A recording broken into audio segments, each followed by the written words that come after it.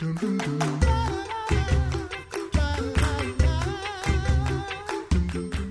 back to the Coffee Hour. I'm Andy Bates. I'm Sarah Gulseth. Do you like hymns, Sarah? Let me think about that for a hot second. You created the hashtag hymn nerd, so I have a treat for you. Some friends, our friends from another circle, coming to share some great hymns here in St. Louis and other cities as well. Joining us today, the Reverend Kevin Twit. He's founder of Indelible Grace Music and campus minister for Reformed University Fellowship in Belmont, Tennessee. Pastor Twit, welcome back to the Coffee Hour. Yeah, thank you. Great to be with you guys. You created hymn nerd hashtag. That's impressive. To be fair, it was my husband who first called me a hymn nerd, and now it's a hashtag because we ran with it. Yeah. But it's totally sounds a thing. Like a t-shirt. Sounds like a t-shirt. It is on a t-shirt. It's on a t-shirt and stickers. And stickers and a mug. Oh, okay. Okay. Right, have to hook a pastor up. Yeah, we are. Very good. Very good. So, Pastor, share with us about your vocation as a campus minister in the Reformed tradition. You know, not everybody listening today is Lutheran, but it may not necessarily know a whole lot about the Reformed tradition. So, what's your work as a campus minister in that tradition? Yeah, so I was actually christened as a Lutheran, ELCA. You know, my family's all from the Midwest, so Iowa, where Lutherans are everywhere. But I eventually found my way to the PCA, Presbyterian Church of America, which is a conservative Presbyterian denomination. So one stream of the Reformed tradition. I would include the Lutherans in the Reformed tradition. I don't know if y'all do, but anyway, so I do campus ministry through a ministry called RUF, Reformed University at Belmont University in Nashville, Tennessee. We like to, say that basically we're trying to be consistent with salvation is of the Lord from the book of Jonah. Is a good summary of that, and hold to the five solas of the Reformation. But in the PCA also inerrancy, infallibility, all those things. We have a high view of Scripture, high view of sin, and hopefully an even higher view of grace. So in your vocation as a campus minister, obviously we're here to talk about hymns today. Why is it important that your students sing hymns? Yeah. Oh, well, the ministry to college students is what actually gave birth to Indelible Grace Music. Indelible Grace Music is basically taking old hymn texts, putting them to new tunes. We put out the first record CD back in 2000. We've made 9 or 10 of them since then. I mean, they're on all the, streaming platforms and whatnot. But it really came out of noticing that a lot of my students who'd grown up in church really didn't know how to process doubt, and felt like if they had doubt that they maybe weren't Christians. And as I pressed into that, I discovered two things. One, they weren't singing Psalms, and the Psalms weren't shaping their understanding of what spirituality would feel like. And then a lot of the songs that they were singing, a lot of the modern worship songs in the 90s, and it's still somewhat true today, though I think it's gotten a little better, but so many of those songs, I think, were lying to them about the normal Christian life and what it feels like. So I was like, we got to find some better songs to sing, songs that are more explicit about the gospel and how God feels about us and what he's done. And also we need to find some songs that are more honest about struggle.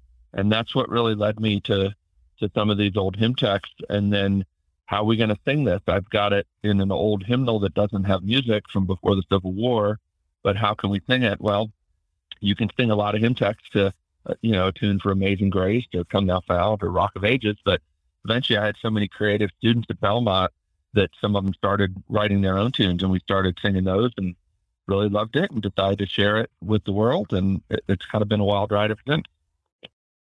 What an insight as a campus minister serving students, recognizing that when they had doubts, what would be helpful to them, the Psalms. And I never really thought of the Psalms from that perspective as showing us what being a Christian would feel like. Yeah. I said from Calvin, that's actually an insight from Calvin in his introduction to his commentary on the Psalms.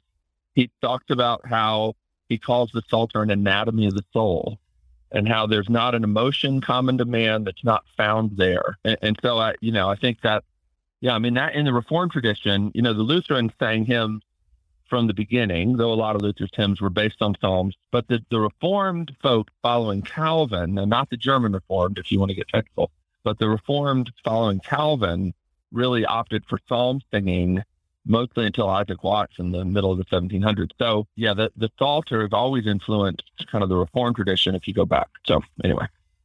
So what then do you look for in hymns that you're going to, that you sing with your students, or that you sing with your that you want you to teach your students? Yeah, that's a great question. Like I said, I'm looking for songs that are explicit about the gospel. And by that, I mean songs that talk about how the gospel is good news, not just instruction about what we are supposed to do. I think that's a really helpful way to think about it. And I also look for songs, like I said, that are more honest about struggle. So, a good example, Let Us Love and Sing and Wonder by John Newton. It's a great example of a song that is more explicit about the gospel. It talks in verse 4, let us wonder grace and justice, join and point to mercy's store. When through grace in Christ our trust is, justice smiles and asks no more. So even the idea that in justification, God smiles at us, and that smile has been secured by what Jesus did and not by what we do. Like, my students need to know that, and it needs to get into their soul. In Colossians 3, Paul talks about, being a gospel-driven community, and how singing is a key to that. And of course, in the Lutheran tradition, I don't know if you know that, singing the gospel on the success of the Lutheran Reformation and the connection to where singing was introduced versus towns where Lutheranism didn't really stick as thoroughly through persecution, where singing wasn't introduced. So there's a long history of that sort of thing. It's funny, in chapel this morning, we just talked about how it is the tradition of Christians to sing. And I mean, you're bringing all of these points as well, that this is just part of what we do. How have your students responded to this? How do they love doing all of this hymnody? Yeah, so often they think it's weird. And so, it's not the most popular thing. But I'll just tell you, 30 years of doing this almost, we always have our seniors give testimonies at the end of the spring. And almost all of them mention the singing and the hymns and the way they've kind of gotten into their heart and lives. So I do think it's really effective. I tell people the songs you sing express the DNA of your church. And so for some, they're kind of wondering, is it the place where I have to pretend and put on a happy face just to be welcome here?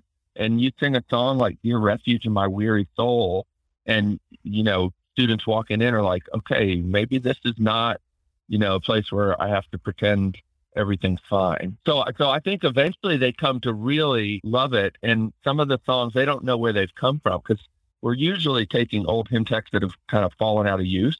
So it's not like I'm retuning a hymn that they probably already know. We're not out to deconstruct church music. I'm really out to get people to sing some of these rich texts, which I think embody some of the richest Christian experience that we have, and try and get that into the heart of my students. I think one of my favorites from Indelible Grace is from Depths of Woe, or Psalm 130. Yeah. Well, yeah. Martin Luther's version. You know that, right? Yeah. Yes. Yes. Okay, there you go. But you include banjo, which makes it even better. What? How have I not heard this before?